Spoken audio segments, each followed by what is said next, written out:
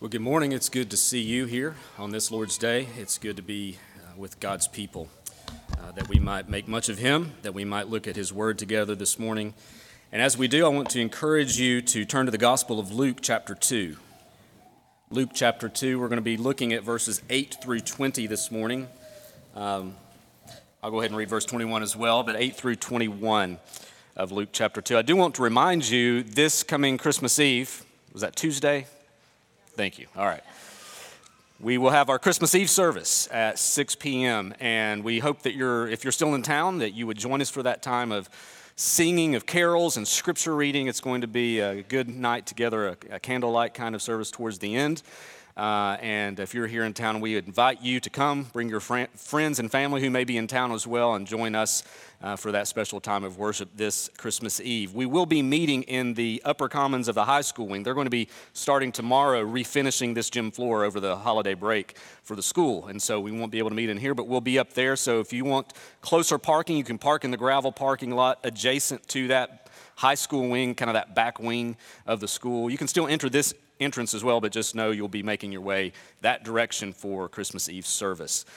We look forward to that time together. If you're not going to be here, if maybe you're traveling, we do pray and encourage you, pray for you and encourage you to have a great time, a great Christmas with friends and family. All right, well, this morning we're going to be looking at Luke 2. I want to begin reading in verse 8. This is the word of the Lord. And in the same region, there were shepherds out in the field keeping watch over their flock by night. And an angel of the Lord appeared to them, and the glory of the Lord shone around them, and they were filled with fear.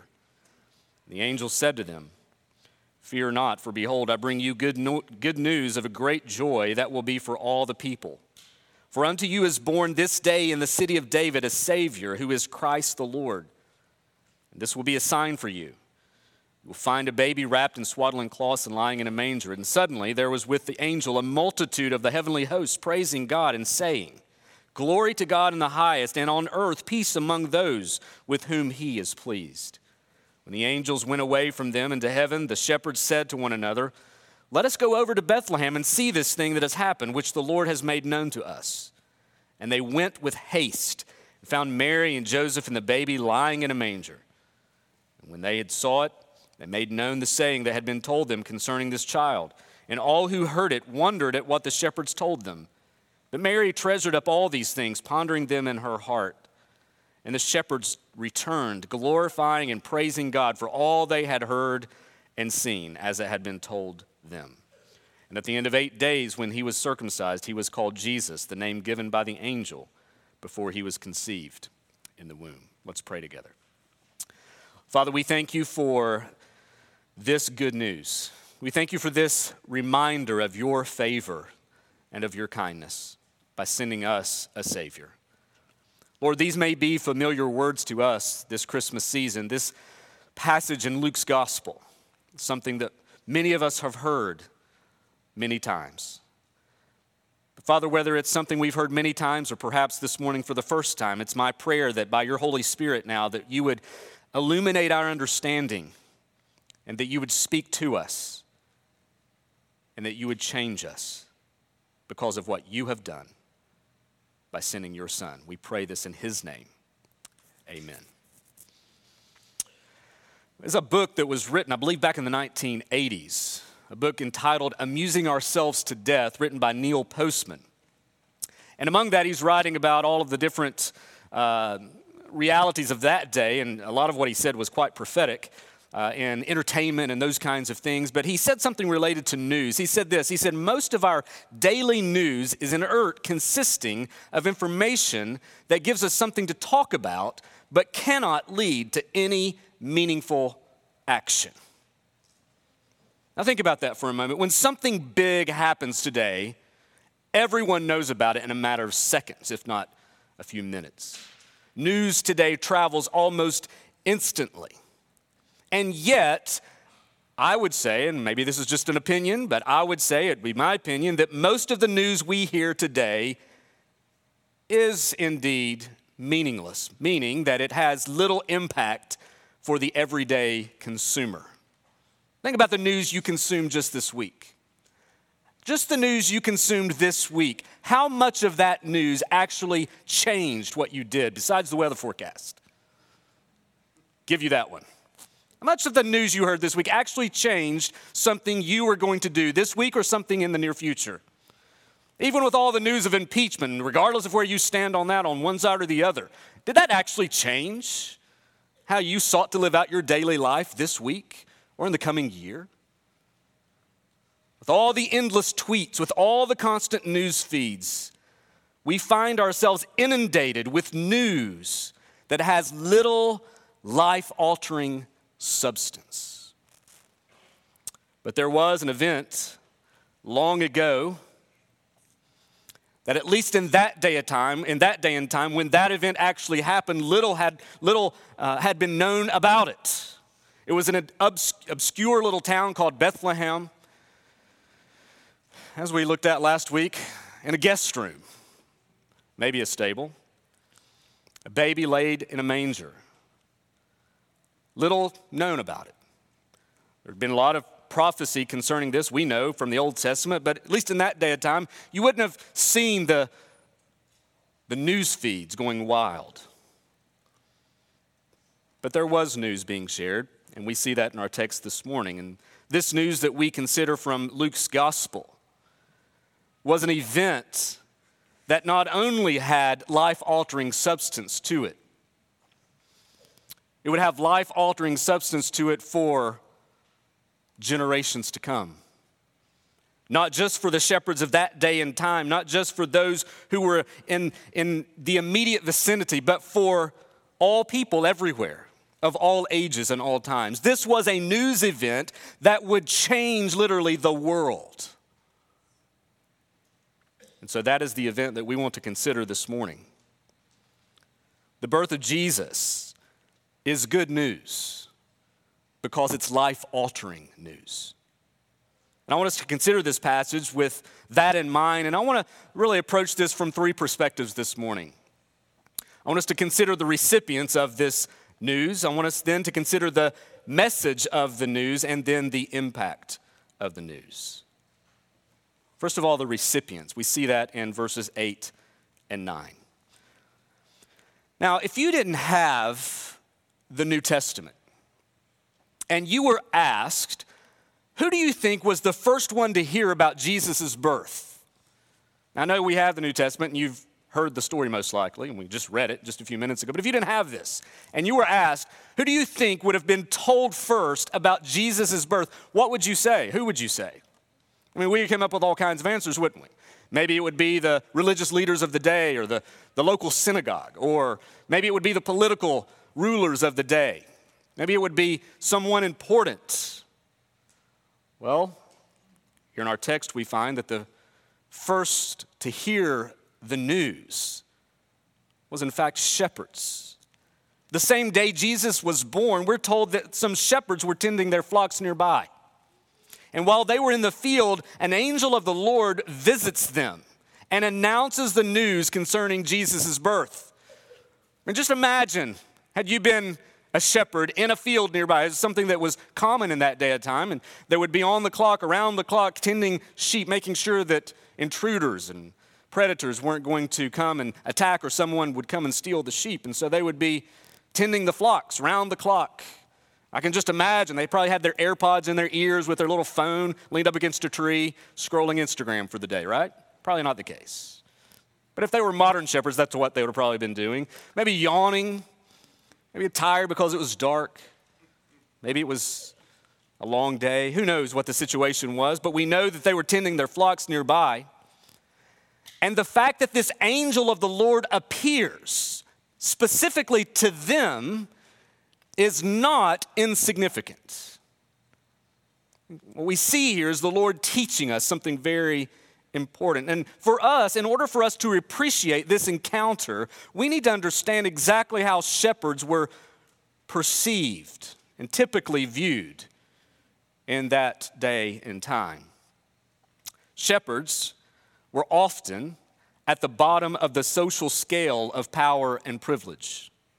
They were mostly a poor, uneducated, and despised group of people. Perhaps, oftentimes, they were considered the social outcast of the day, a people that couldn't be trusted.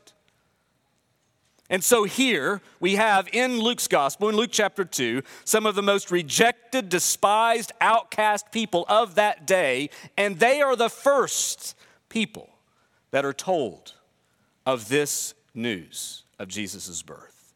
The birth of the greatest person in human history, announced by one of the most majestic beings ever created, and the first to hear about it are a group of rejected, despised outcasts tending some nearby sheep. I think this is instructive to us in a variety of different ways, but perhaps an important way is that these shepherds, I think, represent common everyday people. The fact that the angel visits them first is a testimony to the gospel being good news for everyone. I think what we'll find throughout Luke's gospel is he often highlights those of humble estate, those who are despised and rejected, those who are lowly and weak and poor, and how Jesus really speaks into their lives. James chapter 2, verse 5 even says, "Has God not chosen those who are poor in the world to be rich in faith and heirs of the kingdom which he has promised to those who love him?" It's a simple statement to say that no one is disbarred from God's kingdom based on social status or privilege. The gospel is good news from the lowest to the highest. And here we see the gospel being spoken to those of lowly status, the good news. I think it's a reminder, too, that just because one may be despised and lowly doesn't mean that he or she is out of the reach of God's grace. The fullness of grace is as much accessible to those who are poor and lowly and outcast as it is to anyone else. Great Anglican J.C. Ryle said this way. He said, "Let us beware of despising the poor because of their poverty. Their condition is one which the Son of God has sanctified and honored by taking it voluntarily upon himself. God is no respecter of people. He looks at the hearts of men and not at their incomes.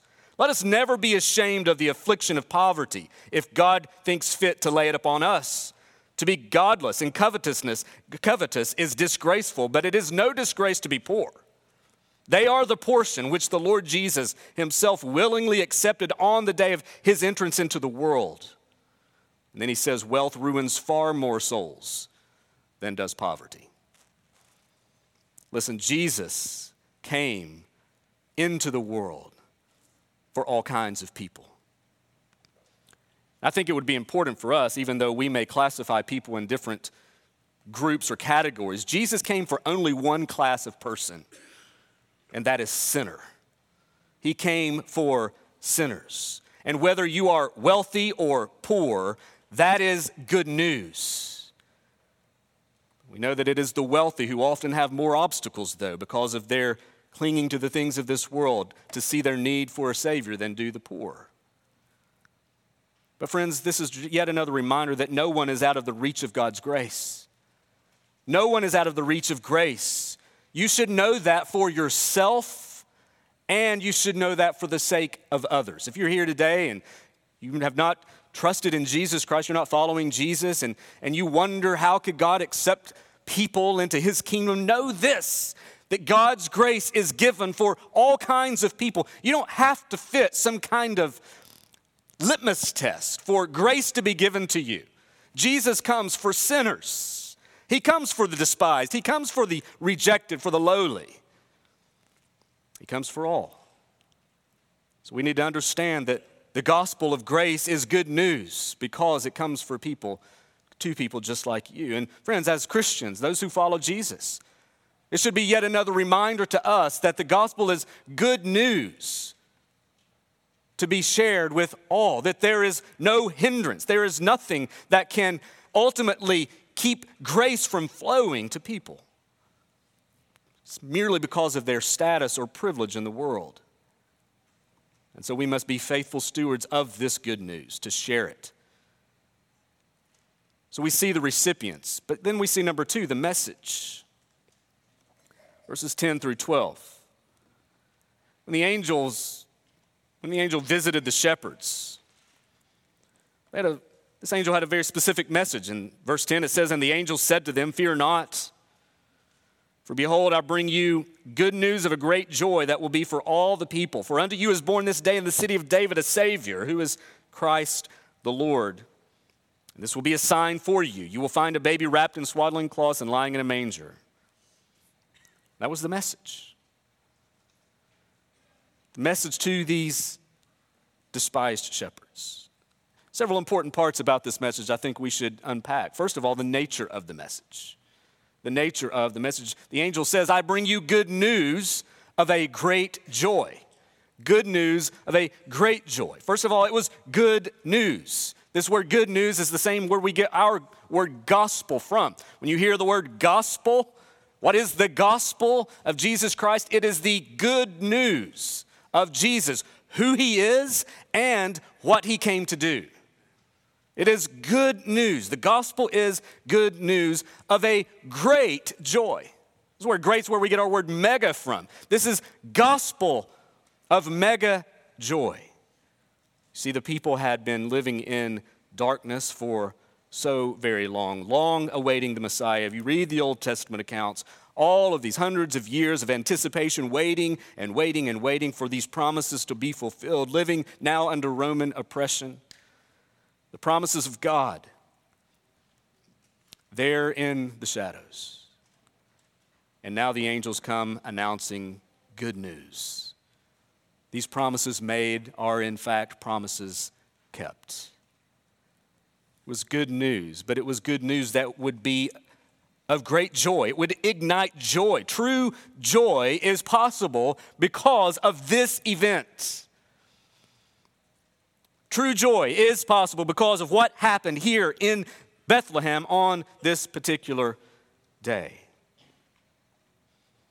Friends, I know that there are many joyless people in the world today, and perhaps there are joyless people in this very room as I speak. But when you wonder, where can true joy be found? The angels give you that answer. The angel of the Lord comes and says, "I bring you good news of a great joy." This is joyful news. This is news worth celebrating and rejoicing in. God is the giver of joy. And there is no greater source of joy than the good news concerning Jesus. So it is good news that ignites great joy. Notice the nature, but also the extent of this message. It is good news for a great joy. For who? That will be for all the people. This baby born in a small peasant village was good news, not simply for the shepherds, though it was. Not just for Israel, though it was, but for all the people. This news that would soon burst forth from Bethlehem was news that would literally impact the far reaches of the world. It was good news of a great joy that would be for all the people. Friends, one of the reasons I'm glad that we have such a focus of international missions during this Christmas season is because the birth of Jesus, which leads to his life and death and resurrection and so forth, is good news for all the people. It is good news for not just shepherds, not just Israelites, but for the nations.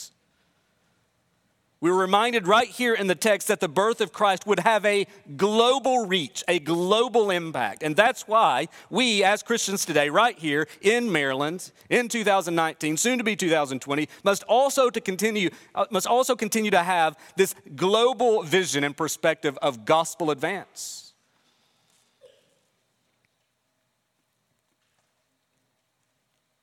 Friends, if the life and death and resurrection of Jesus, if the birth of this child is good news for all the people, then listen, we need to be doing everything we can so that the 7.6 billion people of the world hear about it. And I'll just ask you, how are you engaging to see this good news of a great joy go to all the people? What are you doing to engage in that great work? This good news of a great joy. I recently watched a brief interview that our denominational president, J.D. Greear, conducted with the president of the International Mission Board. And in that interview, J.D. Greear said there are three types of people. He said there are those who send, there are those who go, and there are those who disobey. I think there's truth in that. Are we part of the sending and mobilization efforts, whether it's to go across the street or go across the seas, to make this good news of a great joy known to all the people? Are we going ourselves if the Lord so calls us? Or are we willing merely to be content in our own happiness and keep this good news to ourselves? As the extent of this message is intended for, it's ordained to go to all the people.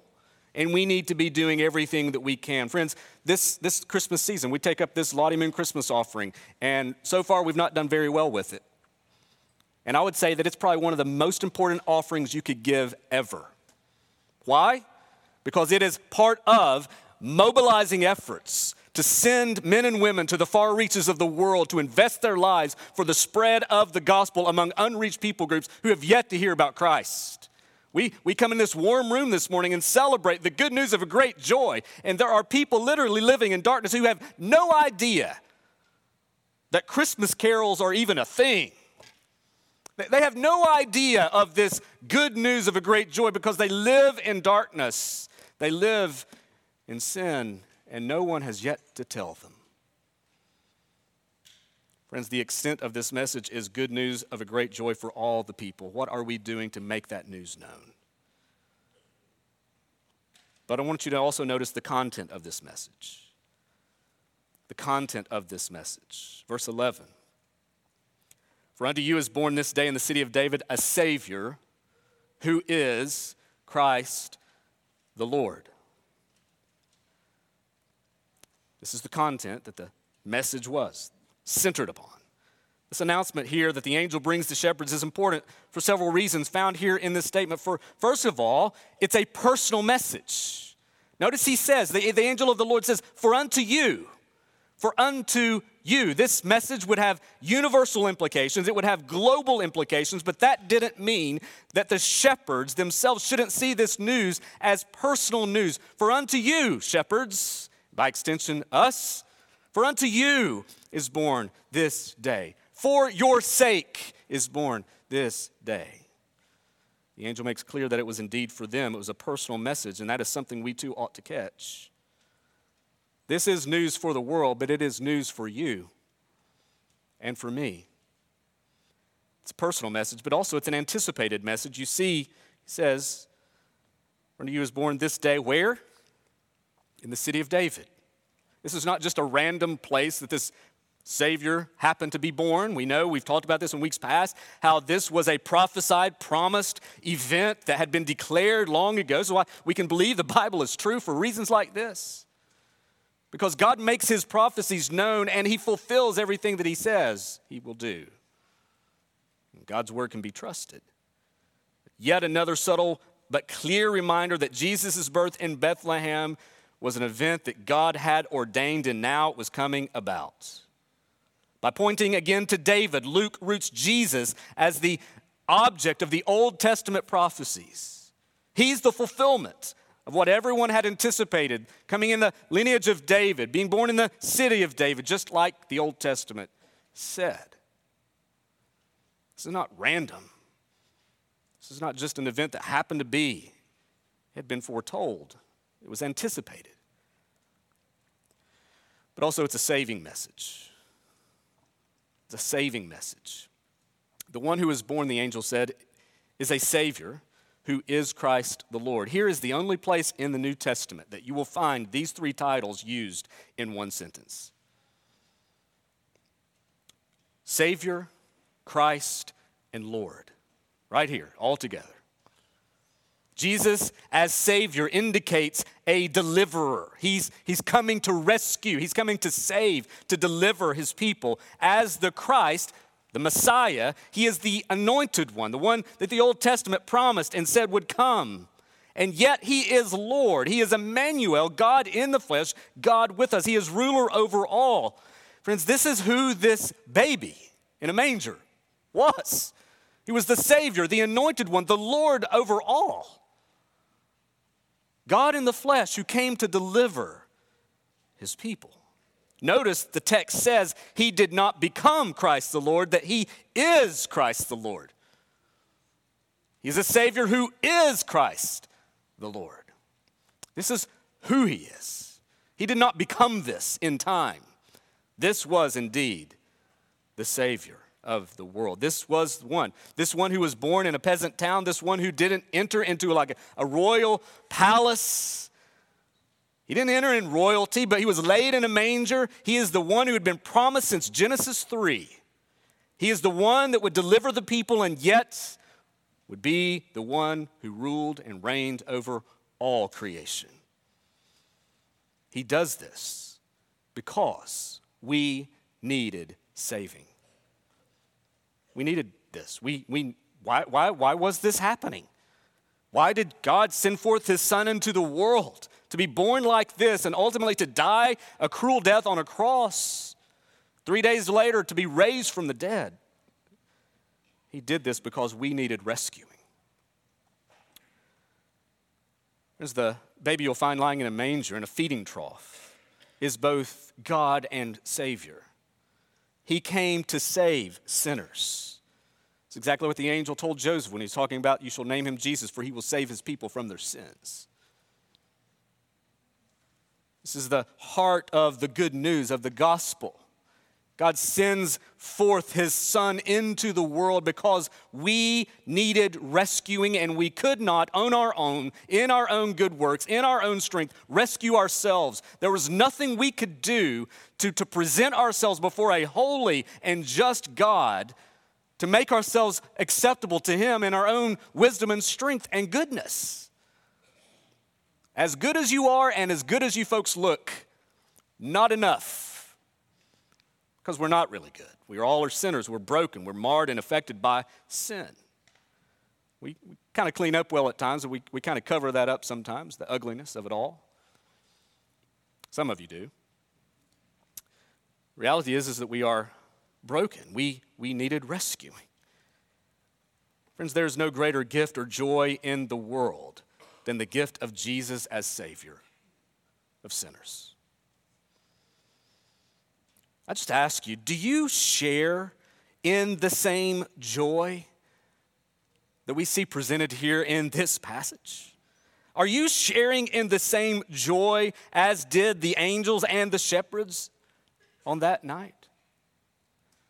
You know, some of you would say, absolutely. I come in here this morning, I'm rejoicing because of how good God is. I'm rejoicing. I'm singing these songs. I'm rejoicing. I'm delighting in the favor of God. I'm delighted to come and celebrate and treasure all that God is, all that God has done by sending his Son into the world to be our Savior, to be our hope, to be our confidence, to be our peace. I rejoice in that. And some of you are delighted. Some of you are treasuring that this morning. And I just encourage you to continue to find yourself rejoicing in this good news. But others of you may come today and you say, yes, it's good news. And yeah, I'm kind of happy about it. I mean, it's worth talking about, I guess. You know, even I think we could ask this of some Christians. Why is it that we sometimes have trouble sharing in the joy of the angels? Why is it that we sometimes find our joy stagnant? Certainly as a non-Christian, that would be the case. You may be a happy person. But you know that lasting joy is often eluded you because you seem to see happiness come and go. But even as a Christian, we often find ourselves wondering why it is we aren't more joyful. The story, I think, at times has become so familiar to us that it loses its weight and significance and impact in our lives. It's good, but it's not great. I think that's the perspective of so many. It's good to hear about this, but it's not amazing. It's not wonderful. It's not awesome. And let me try to illustrate it this way. those of you, this is usually the time of year, I guess, that many of you would go get a flu vaccine, right? Usually you hear about it on the news, but it's not something, and there's a debate on whether or not it actually works. I don't know, but that's not my point. But oftentimes you don't hear this mad rush to the local doctor or to the local drugstore to get a flu vaccine. Some of you do that religiously, and that's great, and it's helped you not get the flu. Fantastic. But you don't hear that, you don't have long lines of people waiting to get flu vaccines. For some of us, the flu has become, though it is deadly for some, and it has that potential threat, for most people, the flu is nothing more than a mere, it's not insignificant, but it's kind of a frustration. It's like a bother. Oh, you hear of somebody that has the flu, and unless they're elderly or very, very young, you're like, well, they'll get over it in a few days, and you just move on. You don't really stop in your tracks to think when somebody has the flu. And so the flu vaccine, well, I'm sure it's a good thing to get. Go ahead and get it if you can. But for many, they just pass it on by, and because they don't really view the flu as that much of a troubling thing. You catch it and you move on, for most. But compare that to cancer. If somebody declared that they all of a sudden had a cure for all forms of cancer today, what do you think that the news would be? There would be mad celebrations. There would be lines of people lining up to get this cure, to get this vaccine. And I think for many of us, we are too prone to see Jesus more like a flu vaccine than we are a cure for cancer, because we don't really see ourselves as in that much trouble to begin with. We see ourselves more just kind of troubled and bothered by the things of this world, and not truly broken and overcome by the realities of sin. We see ourselves as bothered, but not truly in trouble. Friends, when we think about the reality of sin, we need to understand that it is more than just a bother. It is a death sentence. It is something that will keep us separated from God for eternity if something isn't done about it. And God says, I haven't just merely given a flu vaccine, I have given a cure for this terminal disease in sending my son. And yet we often think about it more like a flu vaccine. Oh, it's a good thing, you should get it. Instead of seeing it more as a life-saving gift of grace. Friends, this is a saving work that God has done by sending his son, a Savior who is Christ, the Lord. It is a saving message. It is something that we need to understand as life-altering. Friends, when you see the desperation of your situation, when you understand who you truly are before a holy and righteous God, then and only then you'll understand why Jesus is good news of a great joy.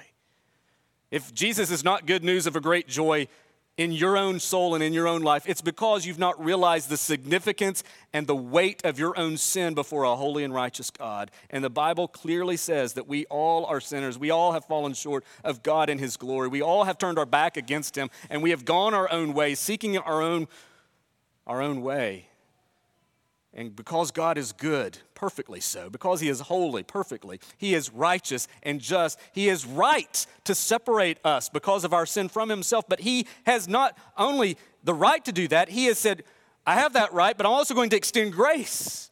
I'm going to send my son into the world to be the sin bearer, the one that will cure your disease once and for all, friend. And if you're not a follower of Jesus, this is good news for people just like you. If you would simply look away from the things of this world, away from any false hope that this world would offer, and understand here is the cure for your terminal disease. Put your hope in Christ. Put your hope in this one who came to bear the weight and burden of your guilt and to present you blameless before a holy and righteous God. He is your hope. Look to him and trust in him, and you will be saved for all of eternity. You will be cured. This is the good news for sinners. But then there is the impact. You see that in the rest of the passage. The response to Jesus' birth is a response that we see both in heaven and on earth. First of all, you see a heavenly response there in verses 13 and 14. And suddenly there was with the angel a multitude of heavenly hosts praising God and saying, "Glory to God in the highest, and on earth peace among those with whom he is pleased." There was an angelic response. These angels, think about this.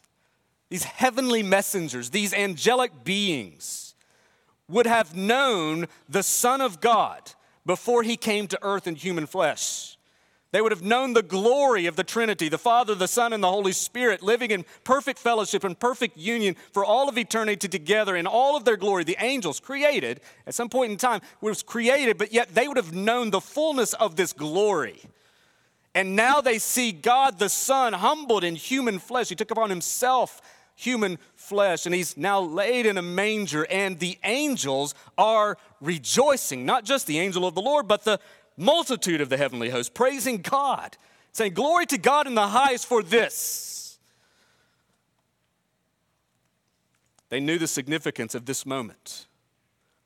Listen to this.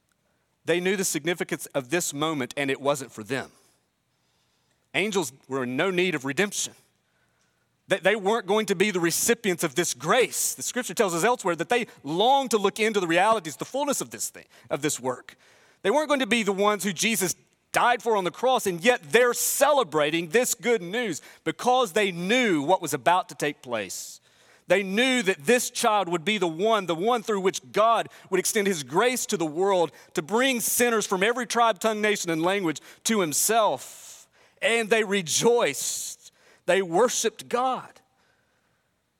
Heaven had come to earth. The highest, most exalted one had humbled himself and become lowly.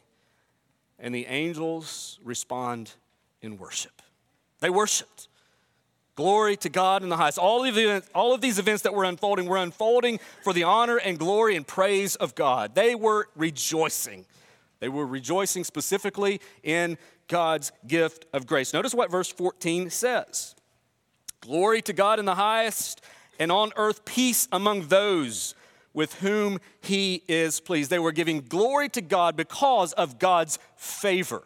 Now, some translations sound quite different, but this is most likely exactly what's being said here. On earth, peace among those with whom he is pleased, or peace among those on whom God has set his favor.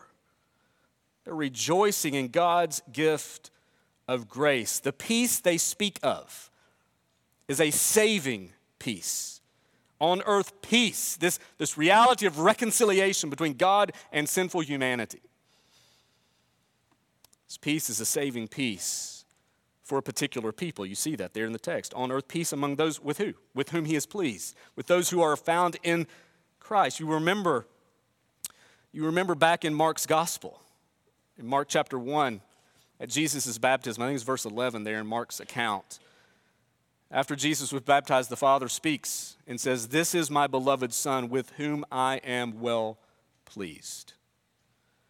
Jesus is coming into this world, and as he does, he has the pleasure of God resting upon him.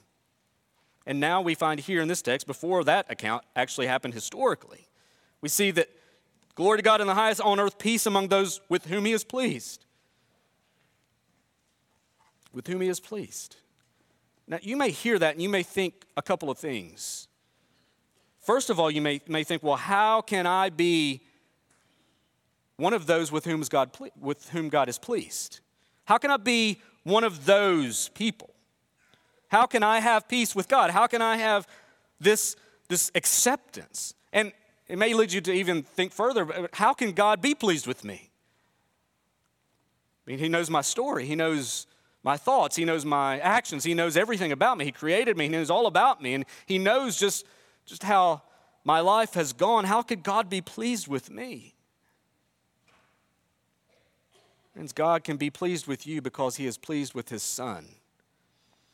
And he can be pleased with you because when you have faith in the finished work of Jesus Christ, God's Son, who came to be your rescuer, you are clothed in his righteousness and cleansed by his blood.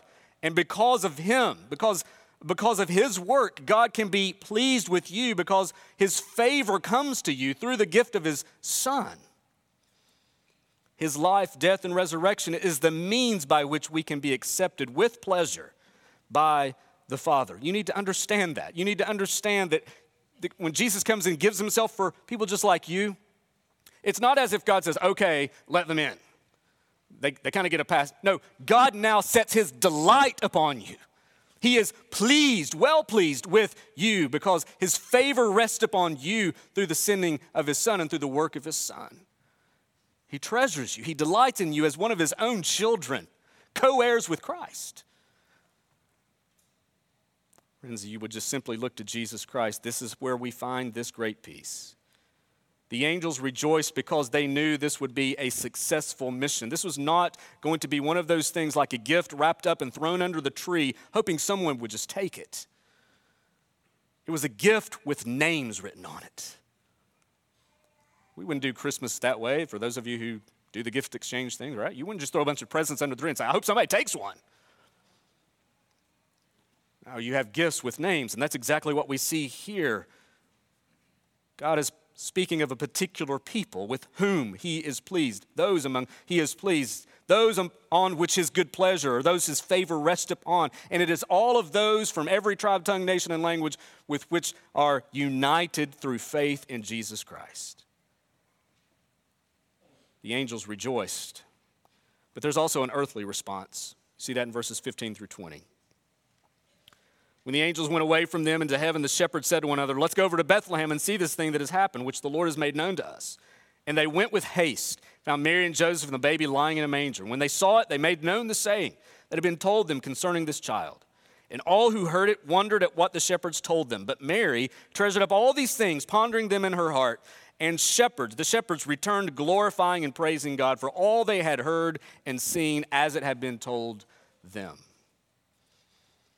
See, the angels are not the only ones who respond to this event. We see several different responses from a variety of different folks, from a variety of different viewpoints. You see the response of the shepherds, you see the response of others, and Mary. The news about Jesus, we see, is declared, but then it's making an impact. First of all, you see those who wondered. You see that there in verse 17 and 18. After the shepherds make haste and go to Bethlehem, they made known the saying that had been told them concerning the child. This is what we were told. And verse 18, and all who heard it around, those gathered around, wondered or marveled at what had happened. They marveled at what the shepherds told them. They wondered. Now, this doesn't necessarily indicate that they responded in saving faith. They were simply amazed. They wondered. They were marveling. That doesn't equate that they now were part of the people of God just because they were amazed. It was more of definitely this news had caused a stir. More of a surprise, right? If they were texting, it would have been the mind-blown emoji. Wow, this sounds amazing. They just wondered. That didn't indicate true saving faith. Could have been some of them were now believing in the promises that God had given. We're not told that. We're just told they simply wondered.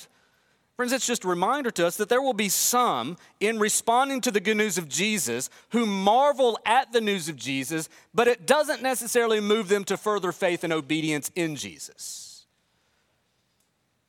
They are admirers from afar, but not necessarily true followers. And friend, whether you come together, you come with us this morning and you look at this and you're like, this is an amazing thing. I'm not a Christian, but this is truly amazing. Maybe that's your story. And friends, it does you no eternal good to simply wonder or to be amazed and nothing further. Some wondered. The second response is that Mary treasured. We're told that she treasured these things, pondering them in her heart. Listen, she had yet to see all that this birth would bring. What would Jesus encounter? She had yet to see all of that unfold. And yet now, even with this baby in her hands, she was treasuring the reality of who he was. It caused her to ponder what all this meant. Encountering Jesus should lead us to do the same. It should lead us to ponder and to treasure. She pondered and treasured the reality of who he was. And friends, this is just a great reminder to us this morning, a great example we have in Mary here, that this is exactly what Jesus should lead us to as well. Are you treasuring up all these things? You put all these promises that God had made in the Old Testament. You see now in the New Testament, they're starting to unfold and these promises are now being fulfilled one after the other. And does that lead you to treasure, to delight in, to make much of this Jesus? But then the third response is that the shepherds responded in worship. Mary treasured, some pondered, Mary treasured, but the shepherds returned glorifying and praising God. They engaged in full worship of God because of what had been accomplished. For all that they had heard and seen, as had been told to them. In verse 15, we're told once the angels left, the shepherds respond by going over to Bethlehem. And it's not like they just waited for, debated, hey, is this really true? Should we wait a week? No, they went with haste. Angel told them, boom, they're going to Bethlehem. They didn't waste time. And upon arrival, they find Mary, Joseph, and the baby just as was told to them. Strange as this announcement may have seemed to them, they acted at once upon the news that they had been given. They believed the news and they acted promptly. I think this is what true faith does in the believer. True faith, when you hear the promises of God and you respond in faith to those promises, that faith leads to action and obedience. When you encounter the good news of Jesus, this is news worth celebrating through our obedience. Friend, it's worth asking the questions of whether or not your response to this good news has mirrored that of the shepherds. I'm not saying has your response to the gospel led you to run over to Bethlehem and check it out. But has it led you to respond? Is your life reflective of this good news and how you have responded to it?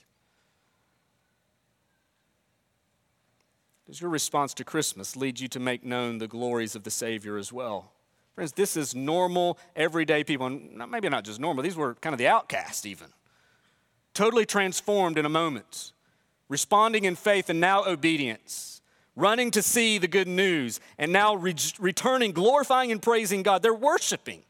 For all that they had seen and heard, they're giving God glory and giving God praise. Once they had encountered God's provision of grace, they could not help but worship.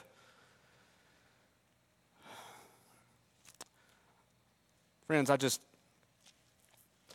ask you, Christians, let me speak to those who are followers of Jesus.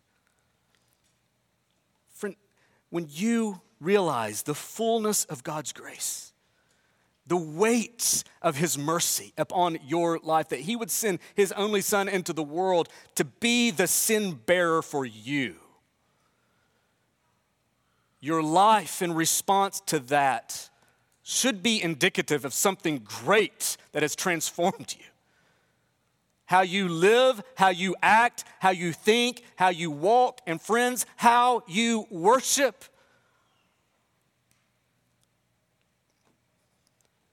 Rejoicing. These were shepherds, and they're singing. Friends, the response to God's grace is not this.